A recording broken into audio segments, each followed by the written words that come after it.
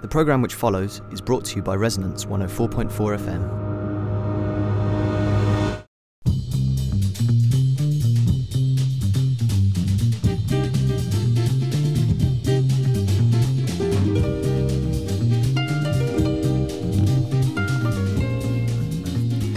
Good afternoon, you are tuned to Ice Topica here in Resonance 104.4 FM. This is me, Simon Tishko, and this is a very warm and sunny summer edition of Isotopica. What have I been thinking about over the past week? A number of different things, all sorts of people, bits and pieces, odds and sods, as ever, culturally detouring around the world, and one of the places I've aligned has been the world of conspiracy, the world of evidence, the world of moral frameworks, perhaps, the things, how do we make these decisions and what happens? This is hopefully going to become as part of a academic study if I manage to get that off the ground. And there was a report last week that suggested that various drugs,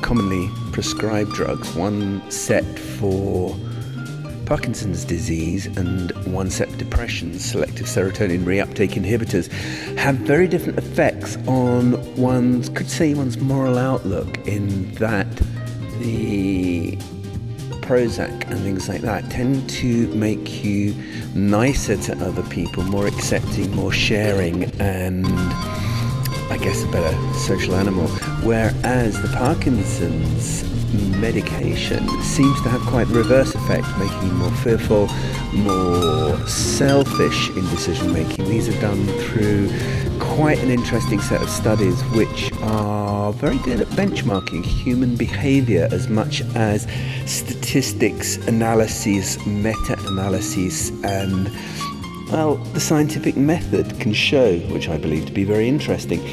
And yet I noticed amongst my friends, those that are more likely to be in the psychedelic world, I must admit, I love a good psychedelic, even though it's been over 20 years since I've taken any such thing.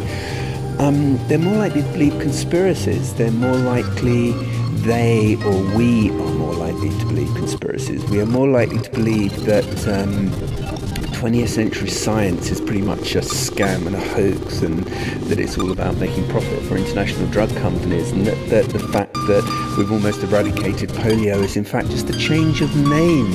There's all sorts of weird shit out there. I have to say it puzzles and confuses me and somewhat leaves me rather sad, because I find that some of my finest friends sound as if they're on the side of climate change deniers and the people that broadcast Fox News, and we know that is never a good thing. So I thought I'd start looking a little bit of psychedelia and a little bit of science today. We have Ken Kesey and the electric Kool-Aid acid tests, some original period sound recordings and interviews with Ken Kesey, and some actual tapes from electric acid tests, juxtaposed or set alongside some Wellcome Institute films from the 1950s on penicillin and disease, which I think is all rather nice, mixed in with a few other bits and pieces, odds and sods and things like that. A week that we should be celebrating, I believe. Yanis Varoufakis in Greece, who resigned yesterday as the Greek finance minister after the most magnificent and beautiful no to austerity vote in Greece. Hurrah for democracy, because I actually was prepared to go to sleep for another 5 years thinking that the no vote might just get it. And as Varoufakis said, it's terrorism, spreading fear and misery. Please look at that. Look at the details of what's going on. I think Novara Media, our sister broadcasters on Resonance FM, cover that rather well. And there's lots of information out there. But it's finally some politician is speaking the truth, is speaking from his heart, is speaking with his intellect, is speaking not from self-interest, and utterly confusing the world's media and the neoliberal troika and minotaurs of old that David Cameron, George Osborne are in this country. And as we wait for another 12 billion in warfare, cats, I just can't believe it. We're like the turkeys waiting for Christmas. Foul Britannia we are. Let's all move to Greece. Let's, in the meantime, pin our ears back and listen to today's edition of Isotopica here on Resonance 104.4 FM and the Electric Kool-Aid Very Welcome Institute acid test with the Simon Tishko. Details of today's show can be found on my website, www.theculture.net. Did you guys come? Yeah.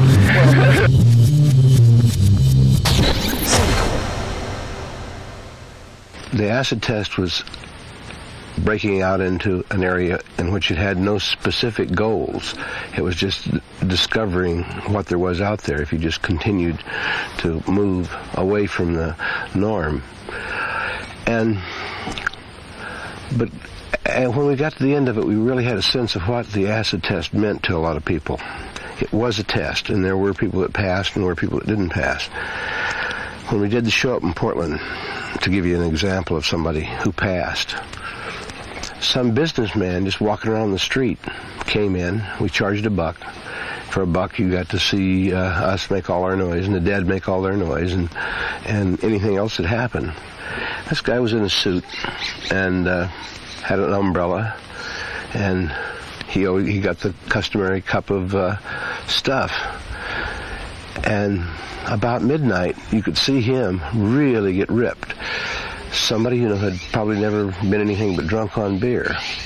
But he looked around and saw all these strange people. Then he looked down, and the spotlight was showing down on him. He saw a shadow down there.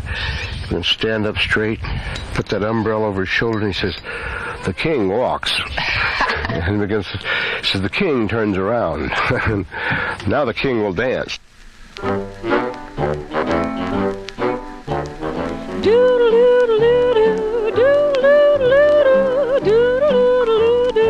What you doing, Hutton? Doodling. Can you doodle? Can I doodle?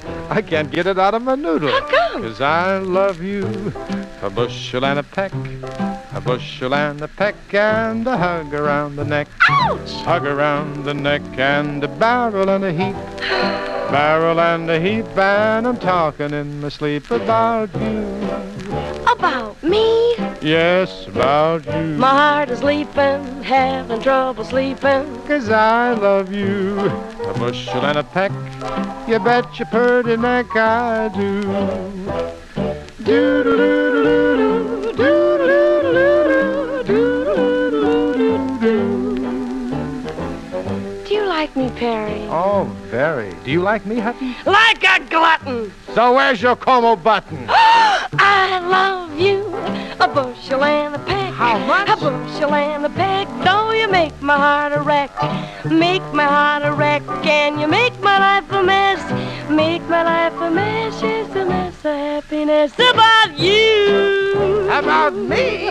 Yes, about you. You're gonna grieve me if and you ever leave me. 'Cause I love you, a bushel and a peck. You bet your birdie neck I do. Do-do-do-do-do, do-do-do-do-do, do-do-do-do-do. It's getting kind of quiet around here. Oh, we can fix that, Perry boy. Let's go! I love you, a bushel and a peck, a bushel and a peck, and it beats me all to heck, beats me all to heck, how I'll ever tend the farm, ever tend the farm when I want to keep my arms about you. About you, the cows and chickens, let them go to the dickens, 'cause I love you, a bushel and a peck, you bet your pretty neck I do.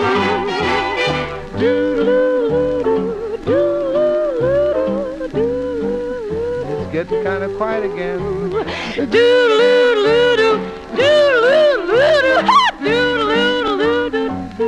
An octave lower, please.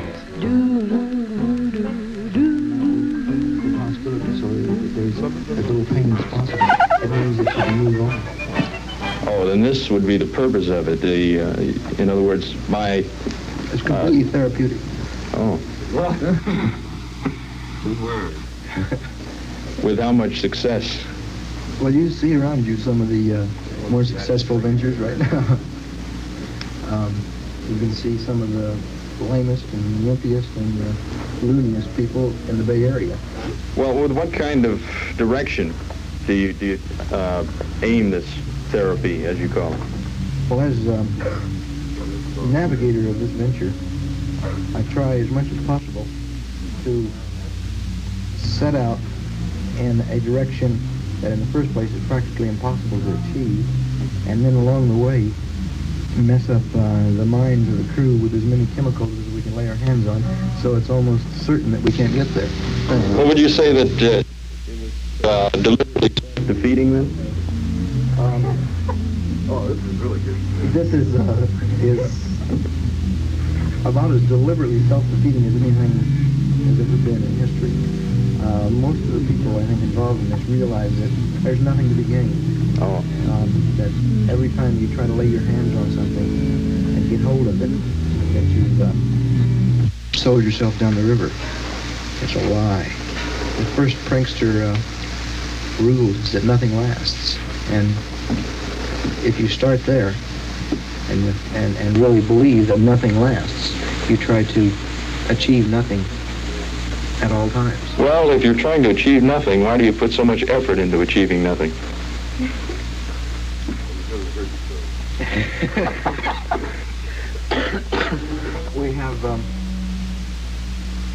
We have nothing else to do. Well, it seems that an absolute nothing would be what you would kind of advocate more than an organized disorganization. Organized disorganization is like nothing. That's a self-canceling fact. Like non-music or...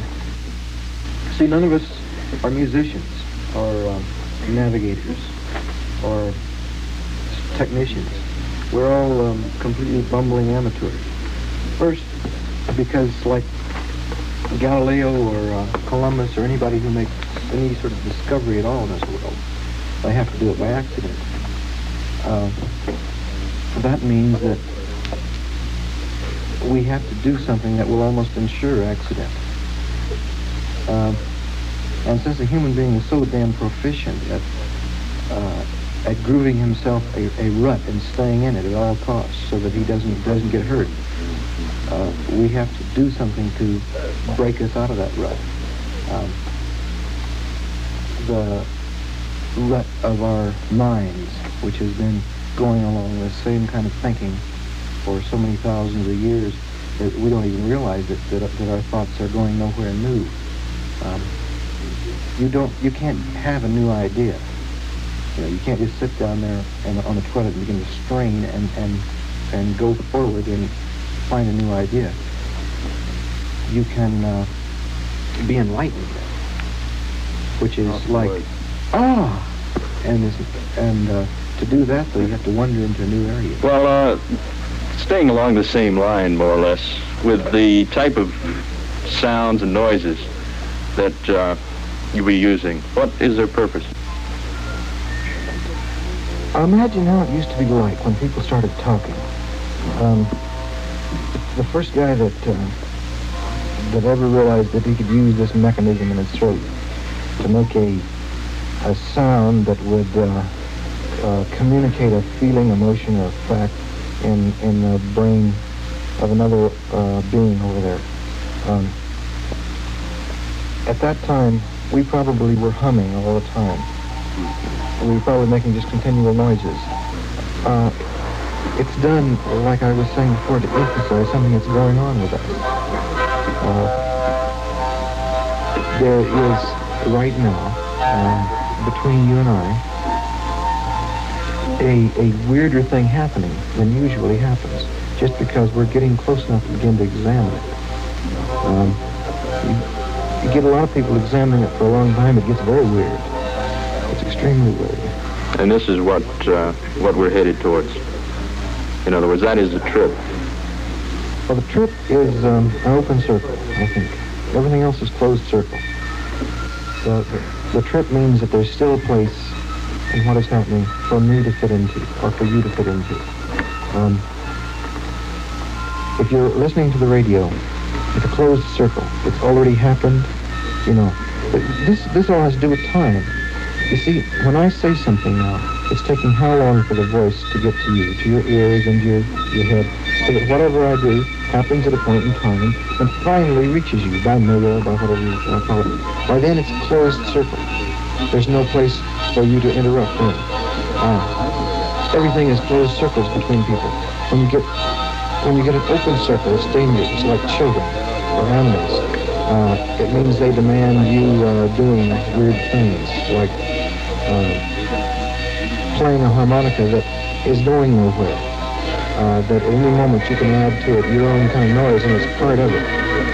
This is different from Beethoven's Fifth, which is finished. There's no place for me in it, except as an audience. There was a time when we avoided fame because fame was almost the kiss of death. Fame meant Tom Jones and John Denver. But cream rises, and people can recognize it. And as the longer they've played, they haven't needed anybody to hype them. In fact, if anything, they've gone the reverse to let people think, oh, there's nothing happening here, because everybody knew from the very beginning that this was right, and it was going to continue just the same way that those flowers bloom, that it's genetically purposeful. It knows what it's doing, and it will grow to its proper height, and it will bear a flower. And all we have to do is keep people from tramping around in the flower garden. Ken Babbs, right. Blonde haired. Ken? Oh, that's the guy back there. We've already got him on microphone. Oh, yeah? No, we've been picking all that up, too.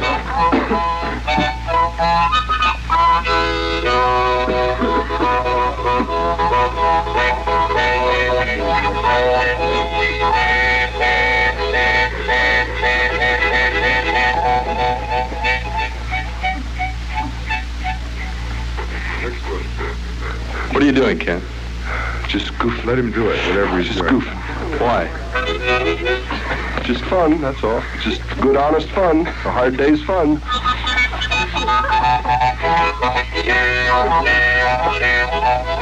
Been working at it all day. Sometimes I put in 18 hours a day of fun. 18 hours a day? Yep, at least sometimes. When I really get going. When it starts to accelerate and builds up, then pretty soon I'm just having fun all the time. That's the best thing, right? Well, who knows? But it's fun.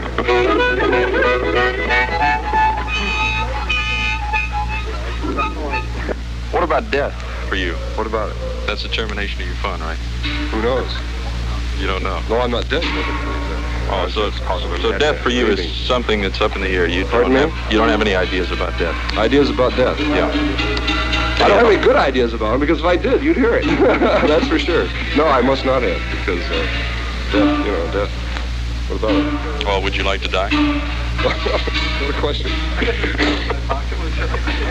Well, yeah, is that some kind of a threat or something? What do you want, my money, my harmonica? Huh? That's all I got, plus my bandana, my knife. No, you used that to kill me. Can't have my knife. How about a cough drop? No, it's fine. Okay. Oops, excuse me.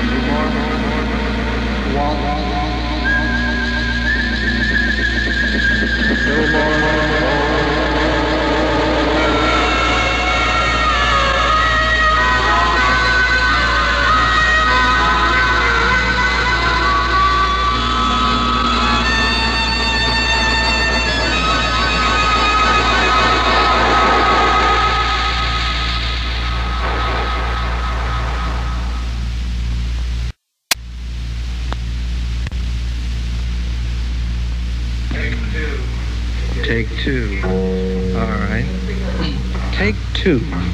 Ladies and gentlemen, here we are, indisposed as it were, at this end of this Sound City situation, and we're entitled to take two. Of what, may I ask? God knows, I'm answered. Take two. They're small. Take two. That's all. Take two. Then quit. Take two, man, and then that's it, split. No, I'm interested in you because you and I, if I put the microphone away,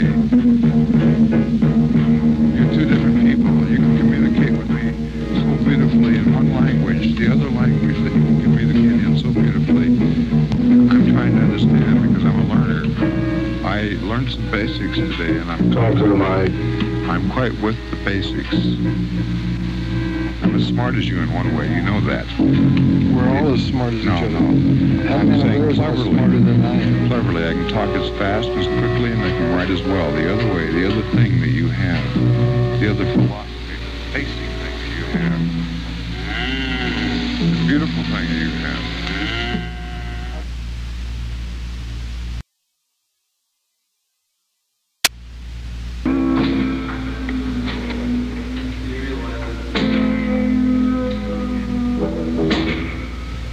Have you ever heard the story about Peggy the pistol? She didn't shoot a gun, but she shot a lot of crystal. She had the meth habit. She had it bad. Now I'll tell you about the trip she had. Well, I can make it fly through the sky.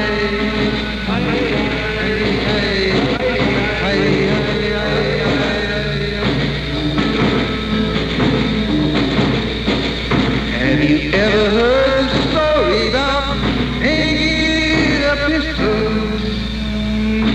She didn't shoot a gun, but she shot a lot of crystal. She had the meth habit.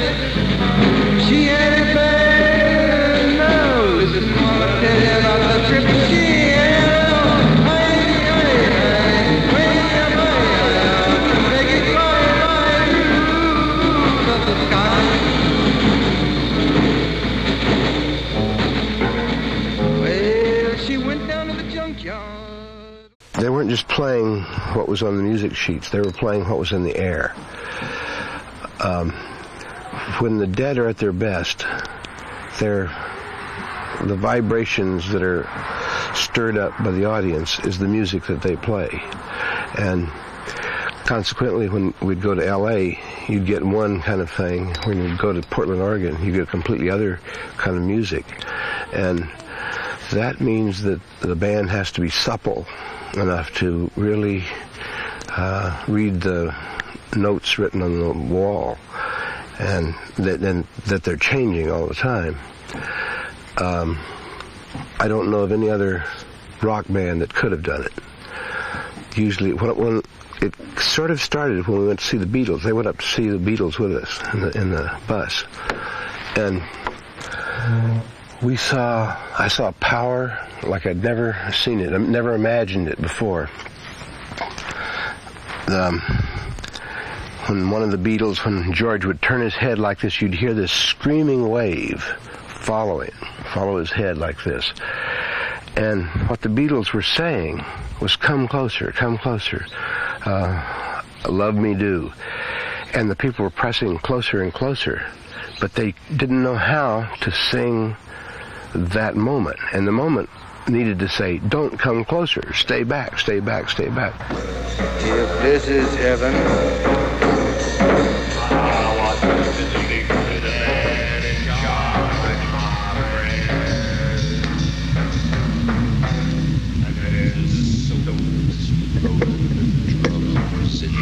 deep belches of satisfaction as the good man looked down and said, "You call me? I'm in charge." Hey, listen here. We got some kind of bad news that I gotta tell you about. I've been offered this one-way ticket to a place, and it turns out it's all mine. It ain't even there. Well, chillin', you bought your ticket, and it's a certainly one-way jive. And I tell you, wasn't it nice? And crazy, just a little bit. Yeah, that's right, boss. That's right. I can't deny that, but suddenly it became something else, some sort of inner working of the diabolical mind of the human brain, which passed it outside the realm of that crazy meow and electrical impulse. Siggity bang!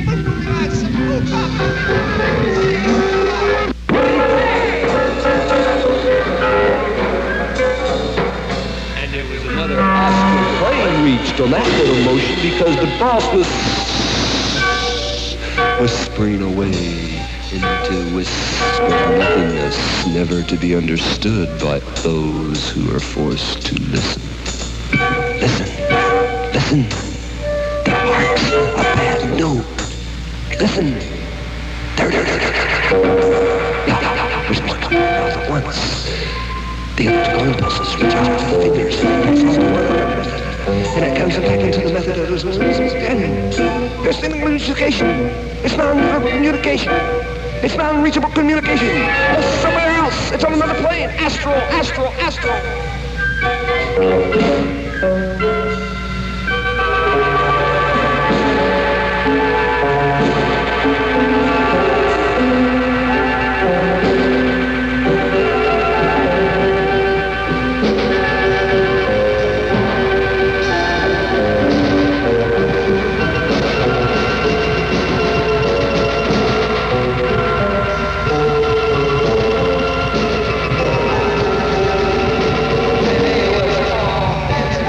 Such a mood and elevation that you can't hardly believe it.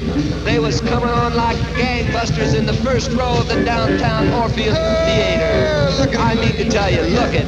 I mean to say, watch them go. I mean that their hooves are 3 feet above the ground and never touching down. I mean, it was jubilation and it is rejoicing everywhere.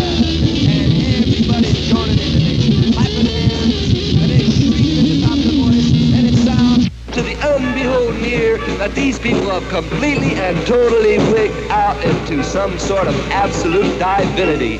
But it's not that, it's just good, honest to God ticket. It's just good, honest to God ticket to that one-way road of the only heaven gates we all know. And I say,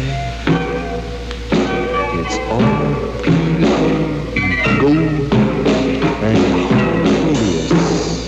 And there's nothing but the sweet, mellow hand laying on you. And I mean to tell you, this sounds like something that you've heard when you was a little kid. It's because it's still true.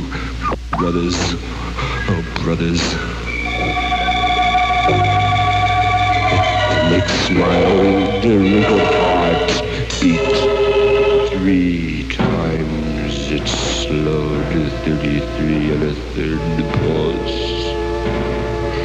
I came through the third astral elevation as a mere child and danced and formed a jubilation throughout the multitude. But I doubted for 1 second. Then my body began to give away. We'll show those rascals they cannot outfox the maker. He's the devil, that one.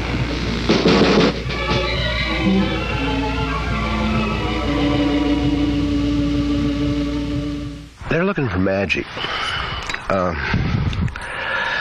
When I did my writing class, I started the writing class by showing the people this. And the reason I like to do that is because there's a moment when you see something like that, there's a crack in your mind. And you know it's a trick, but you can't figure it out. And that crack lets in all the light. It opens up all the possibilities. When that little split-second thing happens, when the dead are playing, and everybody in the audience goes, "Wow, did you see that?" That's the moment. And kids will watch 5 hours of mediocre music to have that one click happen, because that puts them in touch with the invisible.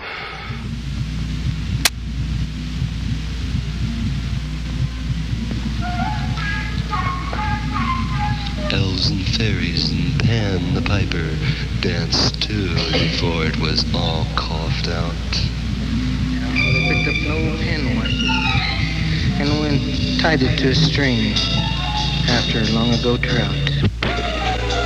Hello, Timmy Lee. I've come down here to visit you on a morrow and bring you a donut. Well, come on in and give it to me, and we'll see what we can work out. Oh, gosh. You know, I just saw Tommy Robin down there at the creek, and it was such a thrill. He had his new feathers on, you know. Tommy's such a nice guy. And Perry Periwinkle, he's such a frit.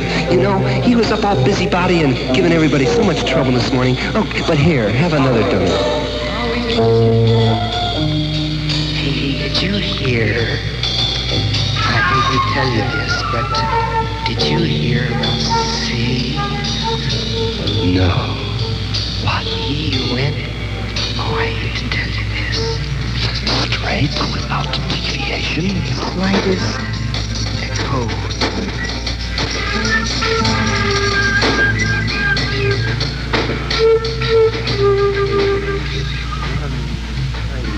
Little leftover electronic impulse from all this crazy statical feedback.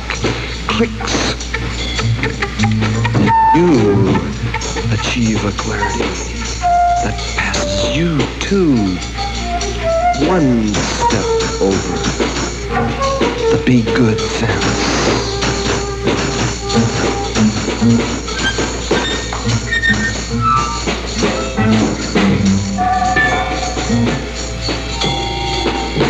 Well, I don't know about you, but that guy's plumb fool. And get him off of there. Let's get some of the boys. I've heard some crazy critters in my time, but that makes me sick the way he's coming on up there. If he thinks I'm going to put out $3.95 for an album to listen to this kind of trash, I say he's crazy. I say that America doesn't need this kind of impudent young snots. And those are hard words, I know, but these are hard times. Terrible times. Get him off of there. They can't even understand that we are a war nation. We are at war. This is Franklin Delano Roosevelt speaking. Only thing you'll have to fear is fear itself. Hard times. The only salvation is to be good. I said, be good.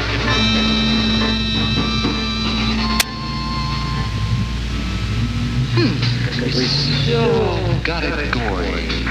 The crossover once means that we can slip back and forth because we are once again Blurred the edges a little. Above the past, into the present, and sometimes tickling the toes. Perhaps if he were seeing visions like, say, somebody in the past of a dual But if you do it quick and save it, the thing will bleed to death before tomorrow. Perhaps far beyond any kind of our existence, as you might say, physical reality.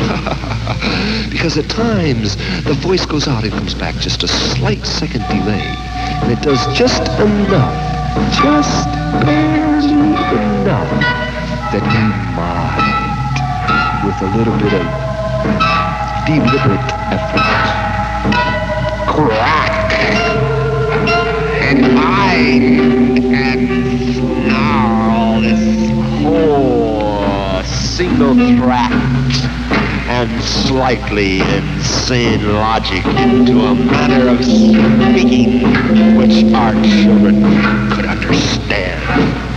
It is for the children's sake only, for God's sakes, that I Get him want off of there. Get him off of there now, I say. Do you want the kids hearing this? Look at him up there.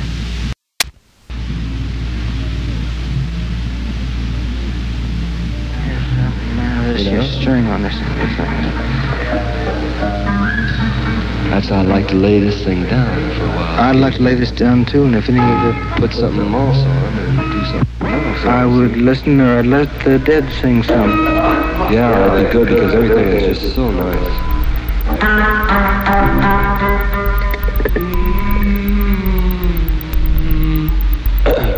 My voice is completely shot, Ken. I can't even hold it. I can't even keep a pitch note. See.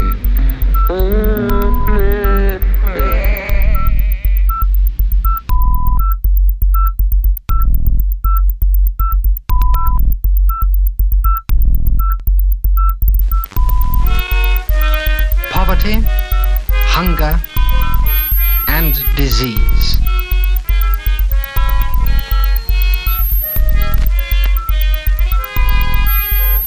These three ancient enemies of man still stalk hand in hand across too much of the world. Of the three, disease can be said to be the most deadly.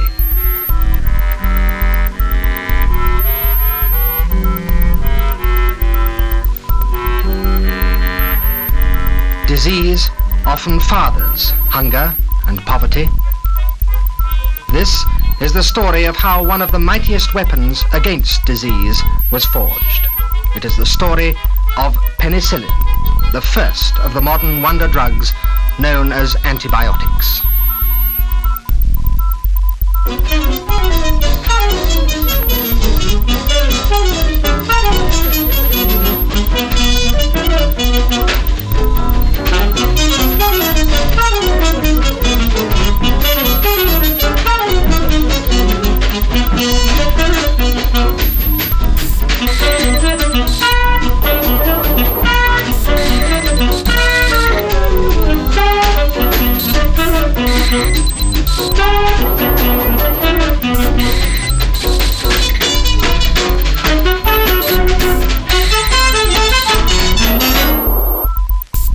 Today, the penicillins are only one group of antibiotics among many.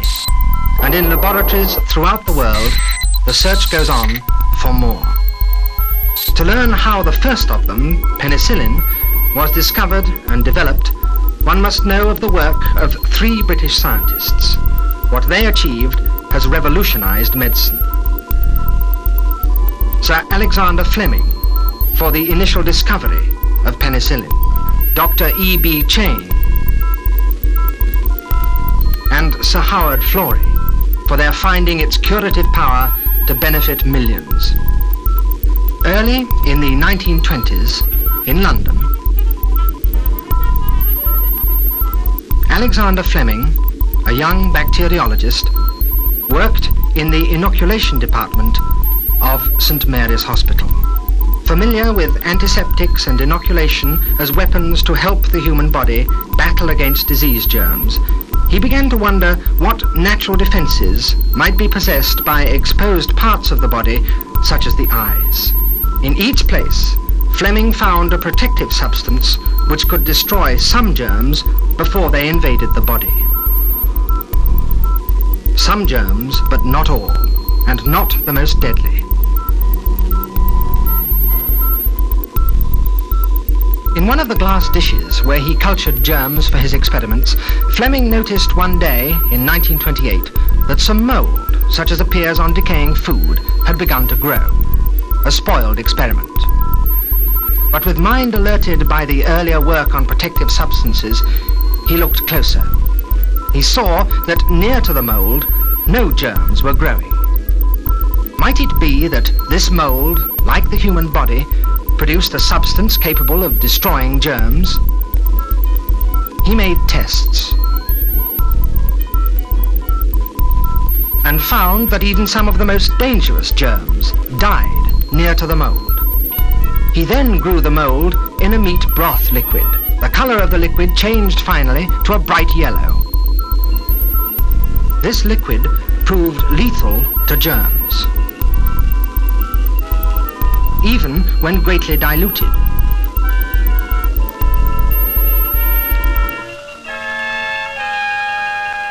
Not pure enough to be injected into a human body, it was nevertheless effective on wounds.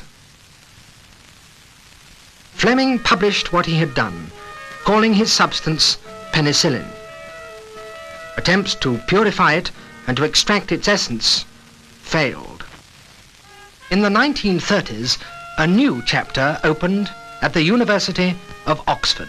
The professor of pathology, Dr. Howard Florey, was joined by Dr. E.B. Chain. Together, they planned a research project on natural germ-killing substances. They unearthed the now old papers on penicillin. They formed a team. The great quest was on.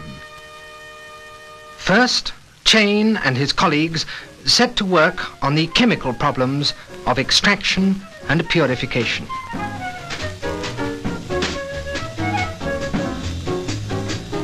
They found a way of transferring the active penicillin from liquid to liquid until it was held within almost pure water. They froze off the water, which left a brown powder. Here was a powerful form of penicillin, still crude, but which produced no ill effects in animals. Florey prepared the great test. The germ Streptococcus is a killer. This he injected into mice.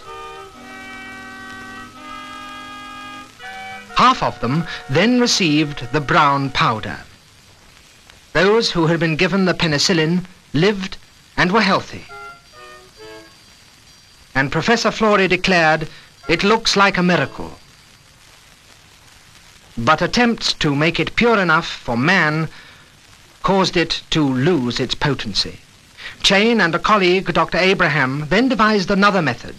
Dissolving the crude penicillin in ether, they passed it through a long tube filled with alumina, each substance producing layers of differing colors. In the yellow layer was penicillin. They repeated the process again and again.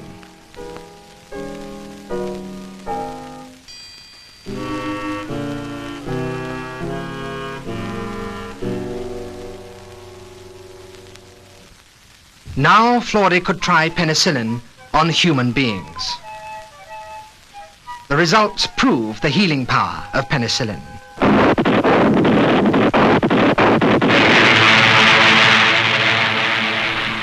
But by now, World War II was raging. The need for penicillin's healing power was enormous for soldiers and for civilians. But in 1941, purified penicillin was still desperately short, and Britain was hard-pressed by air attacks. To make the quantities needed, it was decided to seek help in the United States. Here, scientists devised better ways of culturing penicillin, which could give much bigger yields. Production in quantity could now be foreseen. With encouragement from their government, American drug companies tackled the difficulties of producing penicillin on an industrial scale. Florey returned to Chain and the others, able to look forward to supplies for further research. Alexander Fleming had a patient dying of meningitis. Fleming turned to Florey, and Florey gave him all the penicillin that could be made available, and with it, his advice.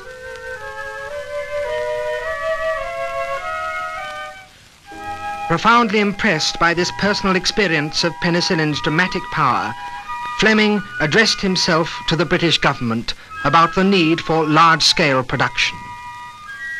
And the press took up the cause.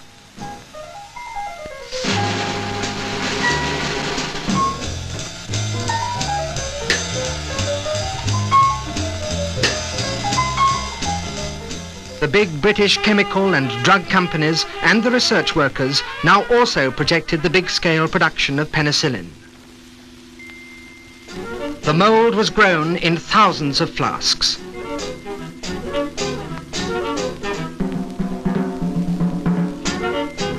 Britain's output joined the huge supplies now coming from the United States to give life to hundreds of thousands of soldiers. By the end of the war, flasks had been replaced by great steel vats, each making 15,000 gallons of penicillin liquid, and huge factories were in production both in Britain and the United States. Penicillin was now for the world. Everywhere curing the sick, everywhere saving lives.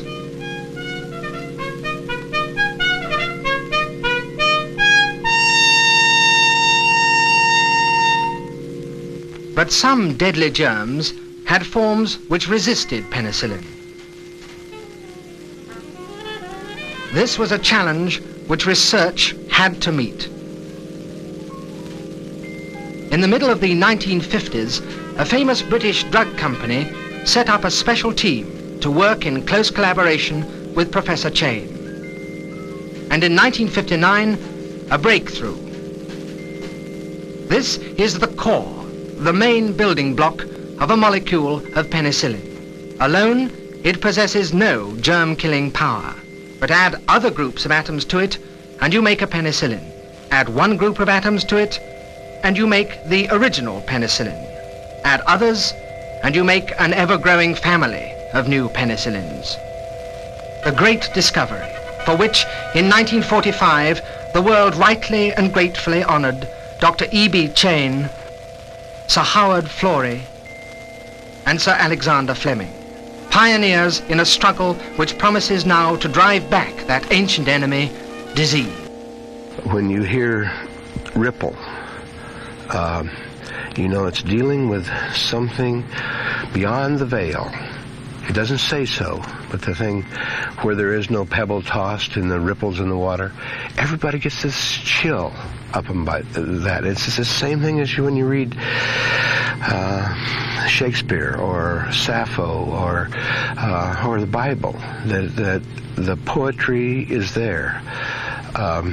These guys have known it a long time, and they have just been the custodians of it. And it's a great honor and a lot of fun to be ringside with stuff like this. It really is.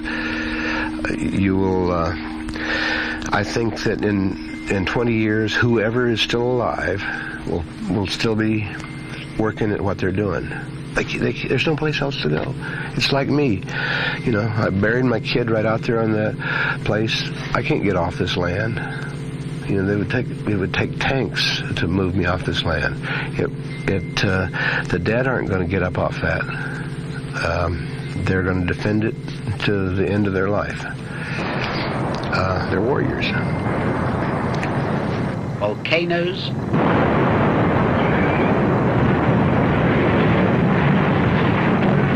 earthquakes, and hurricanes.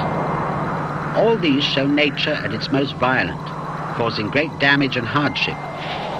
But they also release another menace. Rescue services can give immediate help to the victims of these disasters, but urgent vaccination programs are frequently needed as well to prevent an even greater loss of life. One of the most serious consequences of the disruption caused is the breakdown in sanitation. We often forget that our lives are made safe by many complex hygienic measures. Clean, clear water, we take it for granted. But first it must be thoroughly filtered. Before chlorination was introduced, water used to be a major source of disease. Sewage is also thoroughly treated. Step by step, it gets cleaner all the time. This effluent is rather different from the raw sewage that used to contaminate our water supplies. Our milk is heat treated and packed into clean bottles and cartons. It was formerly a dangerous carrier of tuberculosis and other diseases. The large-scale production of anything we eat and drink requires the manufacturer to take extensive safety precautions on our behalf. However, despite all this effort, many of us still go down with foodborne diseases. Unfortunately, it's not enough to rely on other people.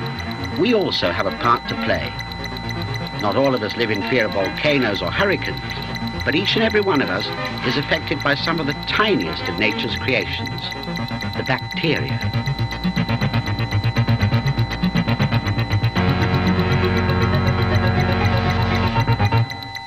So what are bacteria?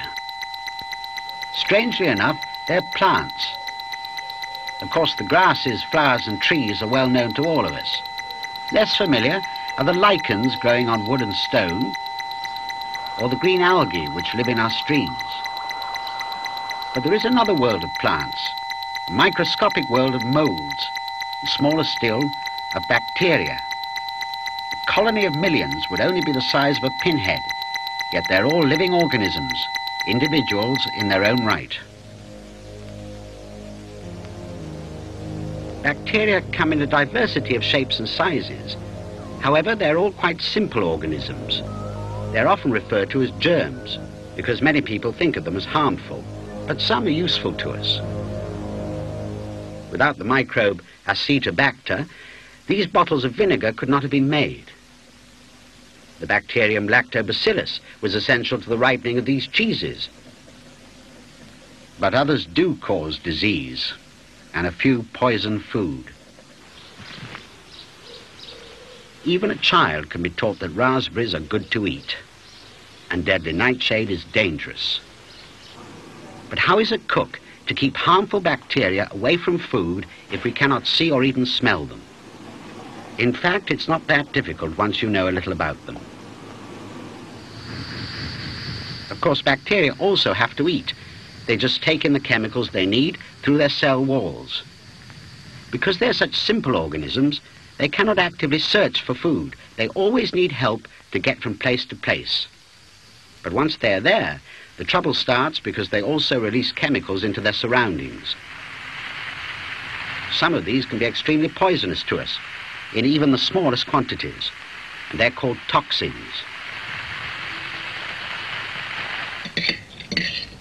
Many bacteria like the same kind of food as we do. The harmful ones may release their toxins into the food, or they may wait until they're inside us. Either way, a little chewing won't affect them in the least, and any that are able to survive the acid in our stomachs will flourish in our intestines to cause the illness we call food poisoning. Like us, they know what's good for them.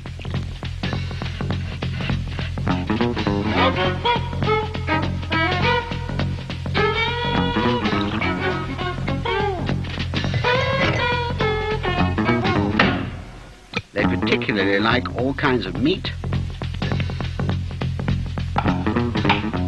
fish, and poultry. It's the protein in these foods that they thrive on.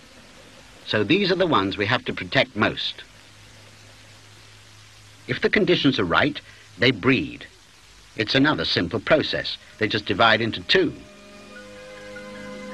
But bacteria are nature's fast breeders.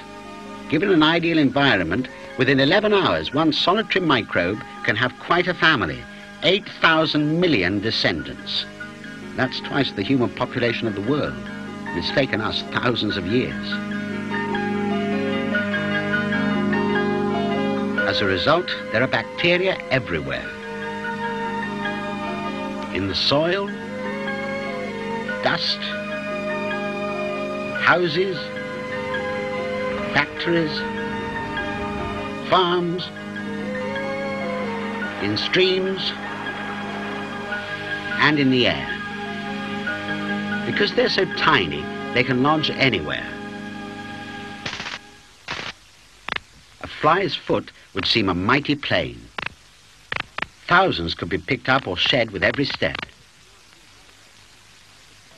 Bacteria cannot move on their own. They depend on being carried by other things.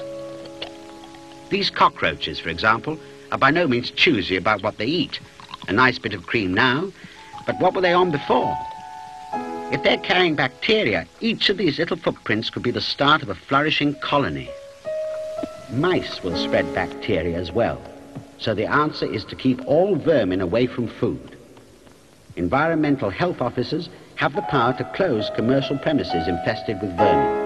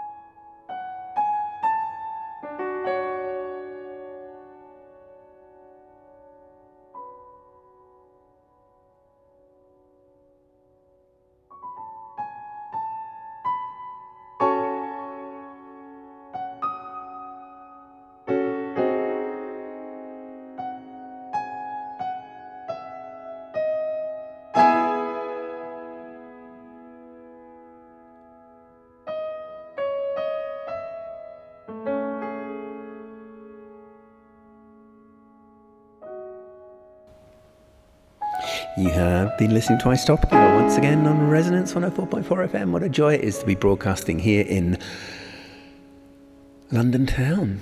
Strange as it may seem. Details of today's show, other shows, previous shows, further wider interests, art practice, and all sorts of gossip and things like that can be found on my website, being www.theculture.net.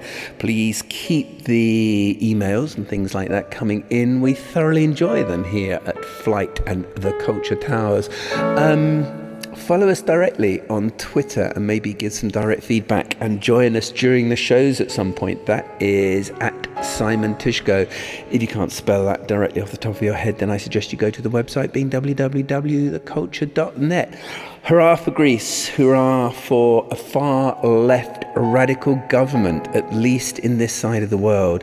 There is hope out there, comrades. The Internationale is calling. I'm going to go and have a very cool drink and hope to see you, or rather hear you, and join you here on the airwaves in 7 days' time on Isotopica. This is me, Simon Tishko, sending waves out, by the way, from Meerkat Island, or to Meerkat Island, where I believe Ava Bergman and I are going to be going and hopefully broadcasting the next few editions of Isotopica from Meerkat Island, which I believe, if you look it up in Google Earth, is somewhere near Tipperton, which is somewhere almost unimaginable, and It's all fairly fictitious at this stage, but who knows what will happen. This is me, Simon Tishko, signing out for another 7 days. Lots of love. Thanks for tuning in. Bye for now.